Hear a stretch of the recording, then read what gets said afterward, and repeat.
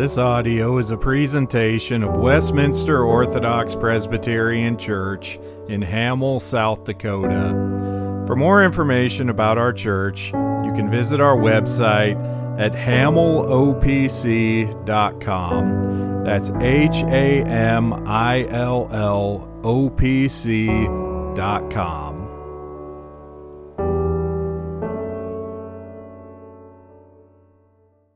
If you'd please turn in your Bibles to Genesis chapter 31.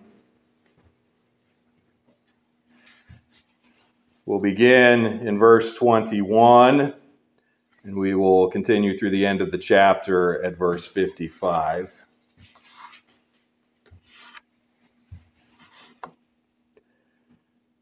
Hear now the reading of God's holy and inerrant and inspired word. So he, that is Jacob, fled with all that he had. He arose and crossed the river and headed toward the mountains of Gilead. And Laban was told on the third day that Jacob had fled. And he took his brethren with him and pursued him for 7 days' journey. And he overtook him in the mountains of Gilead. But God had come to Laban the Syrian in a dream by night and said to him, "Be careful that you speak to Jacob neither good nor bad." So Laban overtook Jacob. Now Jacob had pitched his tent in the mountains, and Laban with his brethren pitched in the mountains of Gilead. And Laban said to Jacob, "What have you done, that you have stolen away unknown to me, and carried away my daughters like captives taken with the sword? Why did you flee away secretly and steal away from me and not tell me?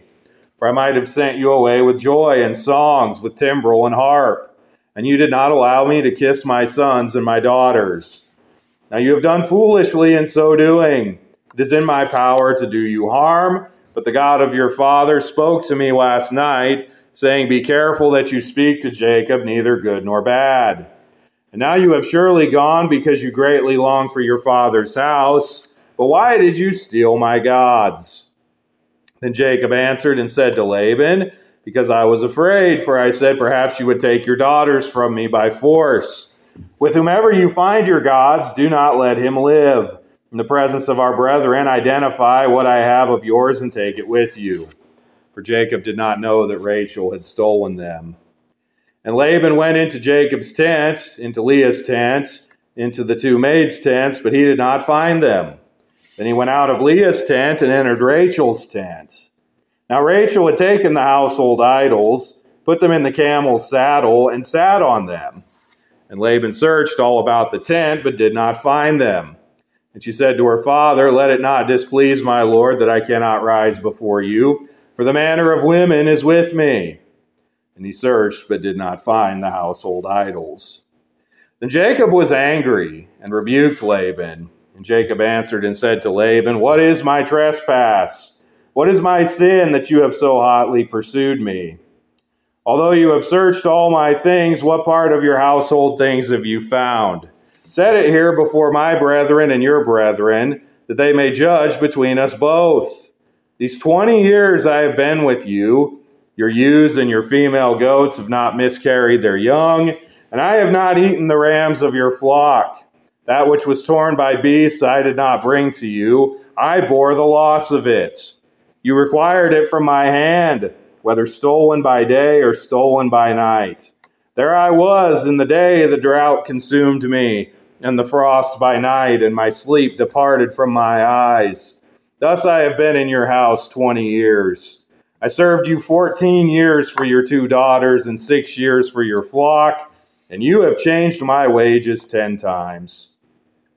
Unless the God of my father, the God of Abraham, and the fear of Isaac had been with me, surely now you would have sent me away empty-handed.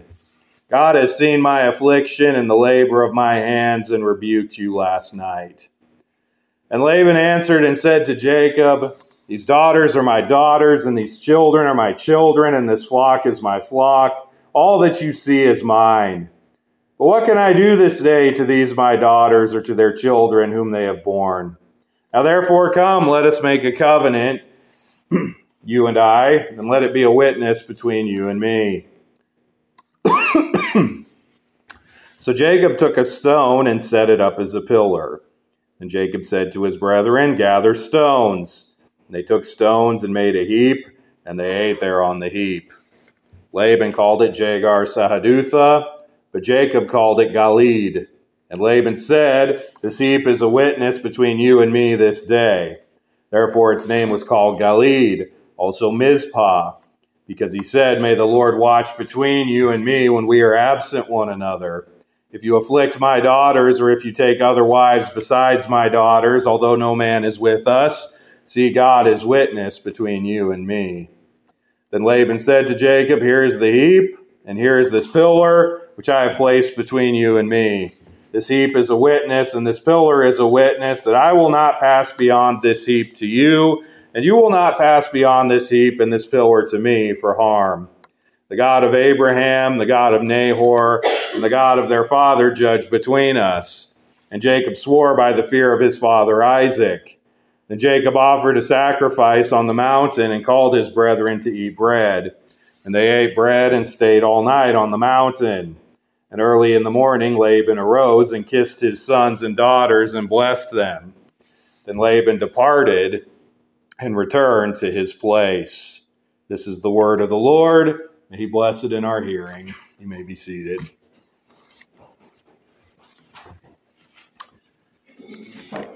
Let us pray. Father, as we come to your word today, I pray that by your Holy Spirit you would prepare our hearts to receive it, that we would see your faithfulness to your people, to your servant Jacob, and we would see your grace shown forth towards sinners, this grace which comes to its fulfillment and fruition in our Lord Jesus Christ, in whose name we pray. Amen. Last week we saw Jacob and his family's abrupt departure from the household of Laban. Jacob had recounted to his wives, Rachel and Leah, the various ways that Laban had done evil to him, and yet how God had continued to bless him. Rachel and Leah, though they themselves were Laban's daughters, also acknowledged that Laban had done evil to them, and so they were willing to go. Of course, the ultimate governing principle in Jacob's departure, the reason that he left, was that God told him to do it. God appeared to Jacob and told him that it was time to return to his people and place in Canaan.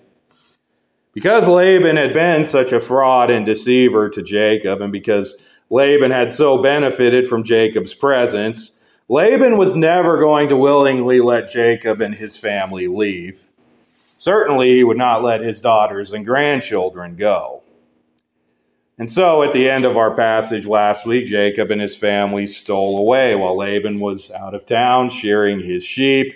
Jacob, his wives, his children, they took all their animals and all their property and they left.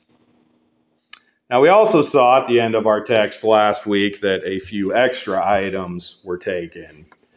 Namely, Rachel took Laban's household idols. And so with that, the stage is set for our final showdown between Jacob and Laban, which we see in our passage today. We will look at it in 4 points. First, there is movement in verses 21 through 31. Jacob and his household depart, but then Laban pursues them and catches up to them. And then second, we see a misdeed in verses 32 through 35. The matter of Laban's household idols has to be addressed. And then third, we see a memory in verses 36 through 42. Jacob rebukes Laban for his years of treachery and mistreatment. And then finally, we see a monument in verses 43 through 55. Jacob and Laban make a covenant, and they build a memorial as a sign, and then they fully and finally separate. So movement, misdeed, memory, and monument, those are our points for this morning. First, we will look at the movement in verses 21 through 31. We see that Jacob and those with him arose and they crossed the river. This would be the Euphrates River, one of the great rivers of the east. They were heading westward towards the mountains of Gilead, beginning their journey towards home in the land of Canaan. Now, Laban is not going to take this sitting down. Not only was he losing Jacob, who had given him all this labor and had been a great benefit for him, he was also abruptly losing his daughters and grandchildren, and doing so without any notice. This would be a tough pill to swallow, and Laban was not ready for it. And so he chased Jacob's camp. He pursued them for 7 days, an entire week. That's how long it took for him to catch up. But he was able to catch them, given the size of Jacob's operation, his family, as well as all the animals and other things they had to move.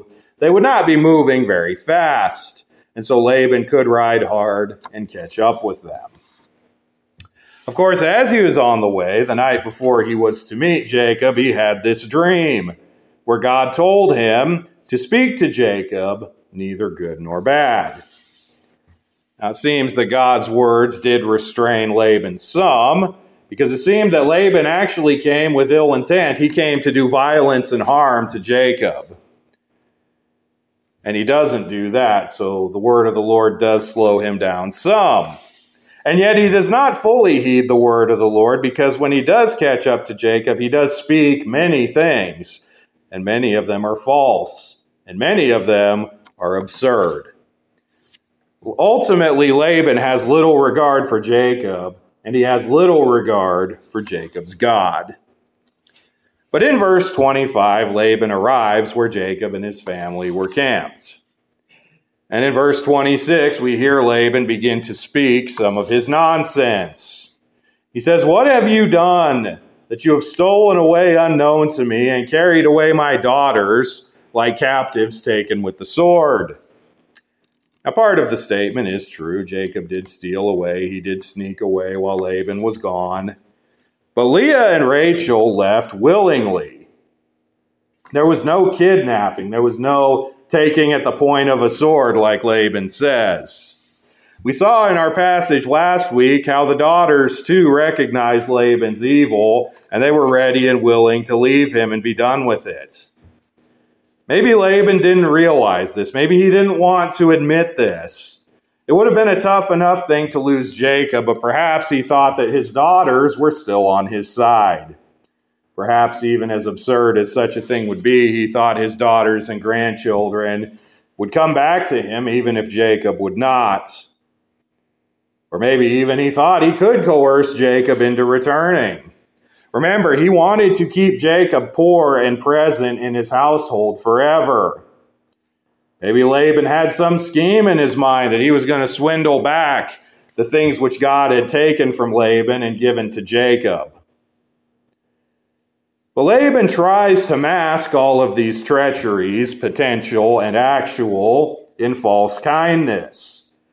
He tells Jacob, if he knew that he was leaving, they could have had a proper send-off, a celebration with feasting and music. And he goes for the emotional manipulation. He says, and you did not allow me to kiss my sons and daughters. You know, his sons and daughters, his daughters and grandchildren, he had been depriving and defrauding all of these years. But he's really trying to tug at the old heartstrings. But then Laban in verse 29 reveals the dream that he received from God. He says that it is in his power to do Jacob harm, to punish him and do violence to him, that was actually what he had come to do. But then God had appeared to him to stop him. Now Laban is still speaking quite a bit of evil to Jacob, so he's not really heeding what God said. But it seems that God's word did suppress enough of Laban's rage to where he's at least just talking instead of actually doing anything. But then Laban tells Jacob, and now you have surely gone because you greatly long for your father's house. That's true enough, but it's only a small part of the truth. Jacob did long for his father's house, but he was also leaving under a command from God, and he was also quite motivated by how poorly Laban had treated him these last 20 years. Laban seems to all throughout this completely deny any of the evil that he has done. He just conveniently leaves that part out of all the things that he says. But it is also here that Laban reveals the matter of the theft of the household gods, a matter to which we will return momentarily. Now Jacob responds to Laban truthfully. He was afraid of trying to leave with Laban around because Laban would try to stop him. Or at the very least, he would try to stop his daughters and grandchildren from going. And he was even willing to use force to do it. Never mind that the daughters and grandchildren left willingly. Laban had it in his head that surely his daughters would never betray him. They would never go along with Jacob over him. Laban was a bit deluded. He was denying his role. He was denying the evil that he had done in all of this. But speaking of evil, there is this matter of the household idols. And this brings us to our second point, the misdeed, in verses 32 through 35. In his rant, in his diatribe, Laban did ask one important question. He asked Jacob why he had stolen his gods. Now, Jacob didn't do this, and in fact, Jacob did not even know about this, and he was surprised and angry to hear the accusation that someone in his camp had done it. So Jacob pronounces a sentence of death on whoever had the idols, and permits Laban to search to find the idols and take them back. Now what Jacob has unknowingly done here is he has pronounced a curse of death on his wife Rachel. In a certain sense, Jacob acts rashly here. He's so persuaded that no one in his house could have or would have done such a thing, and so he just rashly says, well, if you can find anybody who did this, you can kill them. Little did he know. Now, this also gets back to something that I mentioned before that we saw in the feud between Leah and Rachel when they were having their children. Rachel does seem to lack something of the piety and the trust in God that her older sister had. Last week, we went through the possible reasons Rachel could have taken these idols. None of them were good. None of them had any place among the people of God. If she took them to worship them, that was idolatry. If she took them because they were valuable, that's stealing something that wasn't hers. And never mind that these are still idols. These are unclean things that God's people should not have. If she just took them for vengeance, again, vengeance is the Lord's. It wasn't something that she had any business executing herself. Again, there's no good reason why Rachel would have taken these. And the truth is, for what she had done, she deserved to die. Because idolatry deserves death. The making and use and possession of graven images is strictly forbidden for God's people, and it always has been. So Rachel has committed a grievous sin against God and will have to commit more sin to cover it up and spare her own life. So Laban starts searching the place. He starts working from tent to tent in the camp to try to recover his idols. He goes to Jacob's tent. They're not there. He goes to Leah's tent. They're not there. He goes to the tents of the two concubines. They're not there either. And then finally he comes to Rachel's tent. Now Rachel knows what's going on and knows that she's in trouble. So she schemes and lies to her father. She sits on the idols and won't get up and says she can't get up because the way of women is upon her. That is surely an excuse that would keep Laban from pressing the issue. But what a disgrace this is. Again, there was no good reason for Rachel to take these idols. It was a great sin. It had resulted in Jacob putting a curse of death upon her, and her having to commit the very sort of sin they are leaving Laban behind to get away from. There's more lying, there's more fraud, there's more treachery. And to continue to heap up this shame, this will make Jacob's coming rebuke of Laban, much of which was fair, more harsh and less informed by truth than it ought to be. In case you forget, in case you need reminded, as we look at our family history, as we look at the history of God's people, in Genesis and elsewhere, we have to recognize we are not dealing with people who are strictly positive moral examples. These aren't always good people. They're often very bad people doing very bad things.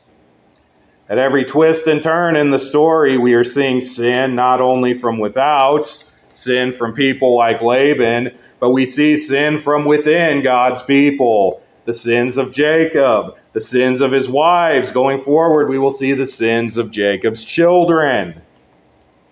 The Bible is honest about the sins of God's people because God saves sinners. These aren't good people that God made better. These were evil, sinful, spiritually dead people that God made alive through his grace. But this doesn't mean that these sins don't matter. What Rachel did was a shameful and disgraceful thing. It taints what ought to be a triumphant moment of Jacob finally having his vindication and his separation from Laban. There's also a bit of ominous foreshadowing here. While Rachel will escape the curse of death that day, she will, before long, die a premature death, giving birth to her next son. But now we turn to Jacob's confrontation of Laban in our third point. After the movement and the misdeed, we come to memory in verses 36 through 43. So Jacob wants to know why Laban has chased him down like this. It might be after the way that Laban has ransacked the tents, gone through them looking for his idols, he was a bit more irritated. Jacob asks, "What is my sin that you have so hotly pursued?" It's a fair question. Why did Laban feel so entitled to chase down Jacob when all Jacob had done was exercise his rights to take what was his and leave? He also points out that Laban searched his camp and found nothing that Jacob took that he should not have, again, not knowing about the household idols with Rachel, thus further adding to the shame of her sin. Jacob challenges Laban, though, to present anything there that would indict Jacob as having done evil. He basically challenges Laban to a trial then and there on the spot, with the witnesses there, a proceeding of judgment. And Laban has nothing to bring. But then Jacob, for his part, proceeds to list his charges against Laban. He had by now been with Laban 20 years. The 14 years he had labored for his wives, plus the 6 additional years where he had worked as a wage laborer. And he recounts how he had done right by Laban and had helped him. His animals had not miscarried. They were healthy. They were in good condition. And Laban had more and better of them than he had ever had. And this was because of Jacob's work. And Jacob had taken nothing from Laban's flock to which he was not fairly entitled. He had not eaten any of Laban's animals. He paid for those of Laban's animals that were attacked and killed by wild animals. This wasn't right. This wasn't fair. But Jacob suffered those losses himself in silence. But now Jacob has his opportunity to speak. And he describes to Laban how hard he had worked in conditions of severe weather and long hours. And he did this all these 20 years, knowing that he worked largely not for any of his own benefit, but merely to enrich an ungrateful swindler. And it was not lost on Jacob that he was being swindled. He tells Laban how he served him the 7 years for each wife and the 6 years for his flock, which Jacob acquired according to the terms they agreed on. Laban didn't have a lawful claim to anything that Jacob had. In reality, Jacob could have probably rightly claimed more for what he had done and how good he had been for Laban and all the various treacheries Laban had committed. And yet, was Laban grateful? No, he wasn't. Laban continuously did evil to Jacob and tried to swindle him more. He changed his wages 10 times. He was always concocting schemes and plots to enlarge his portion at the expense of Jacob's. Which bear in mind that Jacob's portion would also be the portion from which Jacob would care for Laban's daughters and grandchildren. What a guy Laban was. And yet Jacob does not bring these charges against Laban to seek his own vengeance. It's not like all of this is just this pent-up rage bubbling to the surface, but rather Jacob is building to a point, and he makes that point in verse 42. Unless the God of my father had been with me, surely now you would have sent me away empty-handed. God has seen my affliction and the labor of my hands, and rebuked you last night. So Jacob knows and understands what Laban has been doing to him. At every turn he has sought to swindle him, and Jacob makes it very clear that he knows Laban's true intentions. If Laban had his way, he would take everything, and Jacob would have nothing. And if God had not been on Jacob's side, that is exactly what would have happened. So Jacob is acknowledging that it is not by his own work or his own goodness by which he received what he had, but by the Lord's grace and favor. The Lord has proven himself true to Jacob. Remember back when God covenanted with Jacob at Bethel, that Jacob said he would serve God if God would be with him and provide for him. And God has done exactly that these 20 years, even through much pain and loss and hardship. God was true as every man was a liar. Now Laban's reply in verse 43 is rather pitiful. It betrays who he really is and what he really cares about. He says, "These daughters are my daughters." Well, okay, but they're also Jacob's wives. He says, "And these children are my children." Well, they're Jacob and his daughter's children, but okay, at least they're family. But then he says, "And this flock is my flock. All that you see is mine." And that is not true at all. Jacob acquired what he acquired by the terms that he and Laban agreed to, with God's help in making the flocks bring forth for Jacob's portion. While it is true that these two families were essentially one because of the blood relation as well as the 20 years they had been together, Laban goes beyond this, asserting his belief that he had a rightful and lawful claim to everyone and everything there, which is absurd. Isn't it fascinating how Laban's sins and fraud have been so well documented, and yet he still views himself as having the right of it? But aren't we all like this when we get caught in our sins? Or at least sometimes aren't we like this? We can get caught red-handed in our sin, and we'll have our justifications. We can play defense attorneys for ourselves, and we can convince ourselves that what we did was right. What we took, we deserved somehow.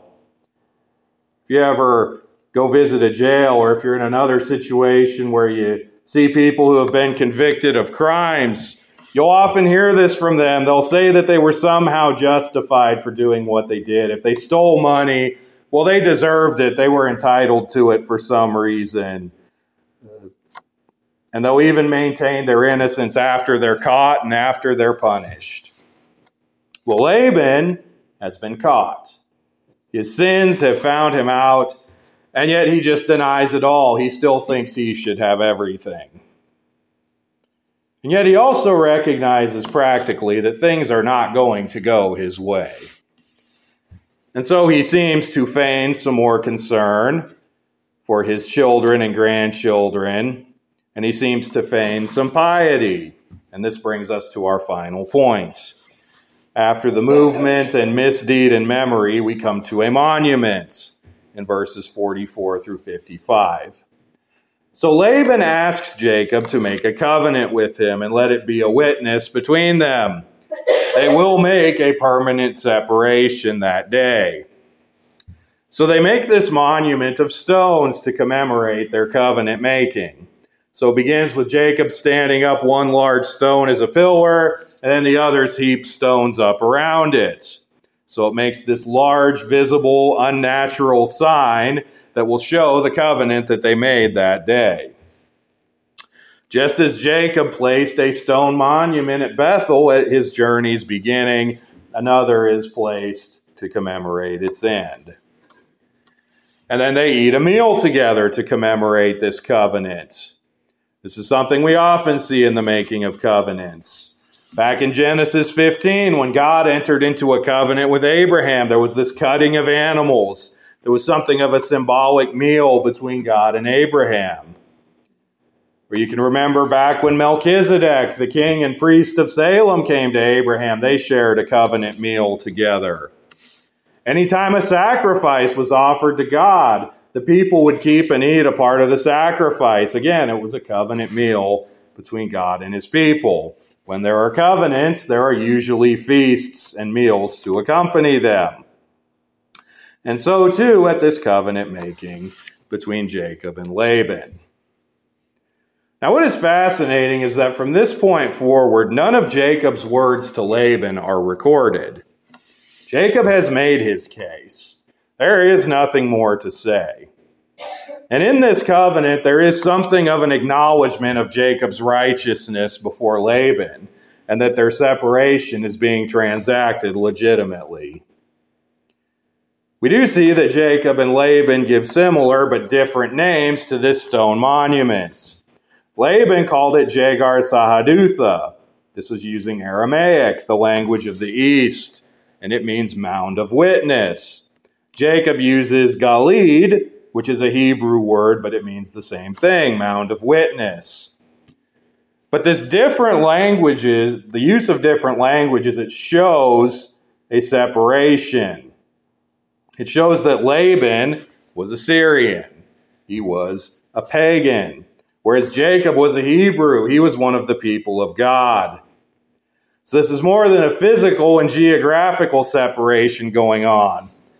In the languages, we see something of a codification of the city of God being again separated from the city of man, as we've seen many times throughout Genesis. How the people of God and the people of the world, the people who are not of God, are separate. When Jacob departed from Laban, the true religion, the true worship of the true God departed with him. Laban might have lost his household idols, but he would surely get more. And he and his household would go on apart from the worship and knowledge of the Lord, while the true God would be worshipped in the household of Jacob, even if imperfectly and with sins and with exceptions, as Rachel's theft of the idols proved.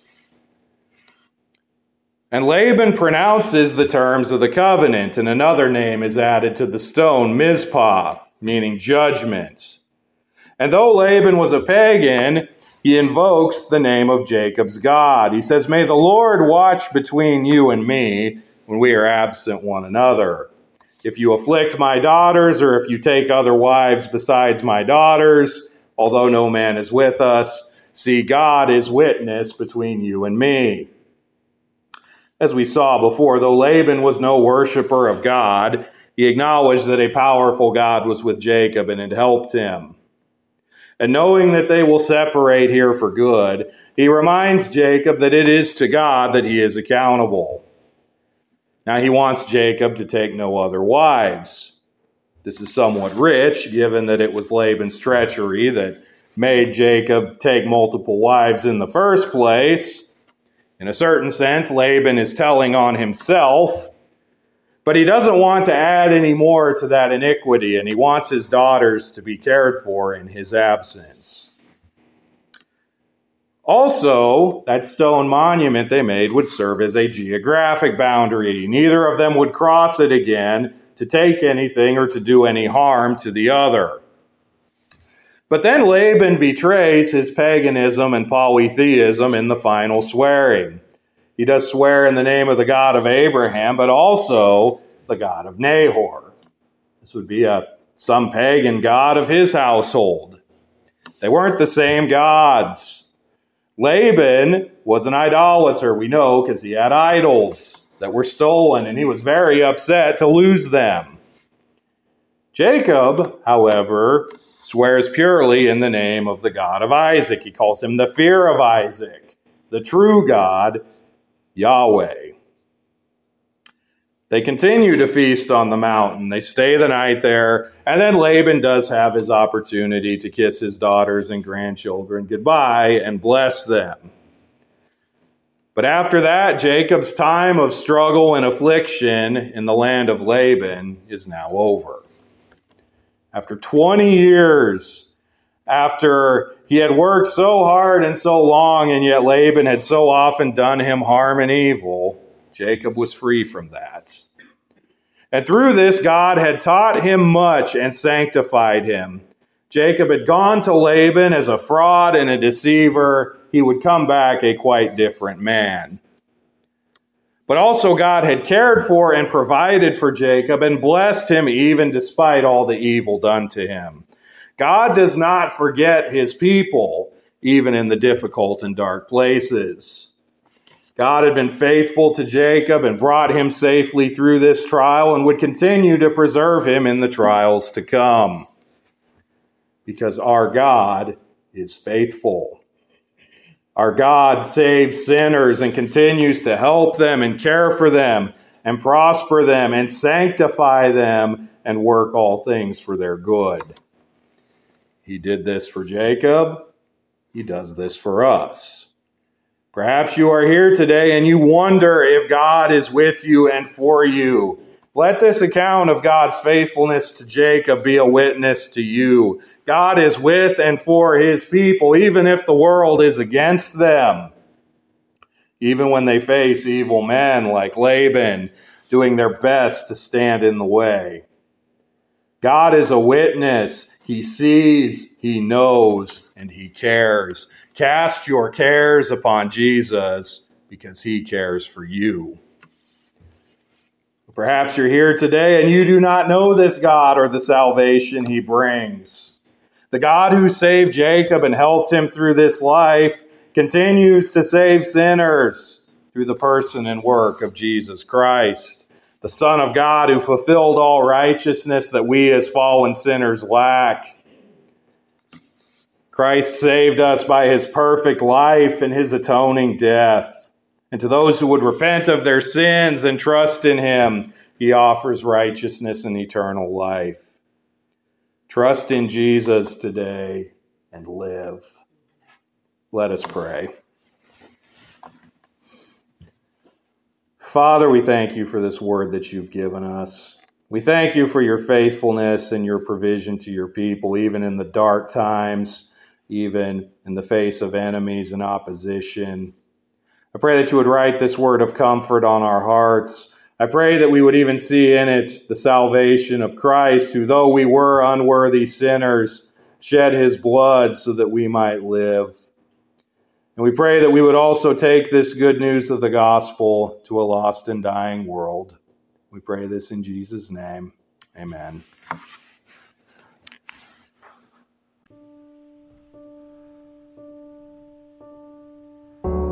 Thank you for listening to this audio presentation of Westminster Orthodox Presbyterian Church in Hamel, South Dakota. For more information, you can visit our website, hamillopc.com. That's HAMILLOPC.com.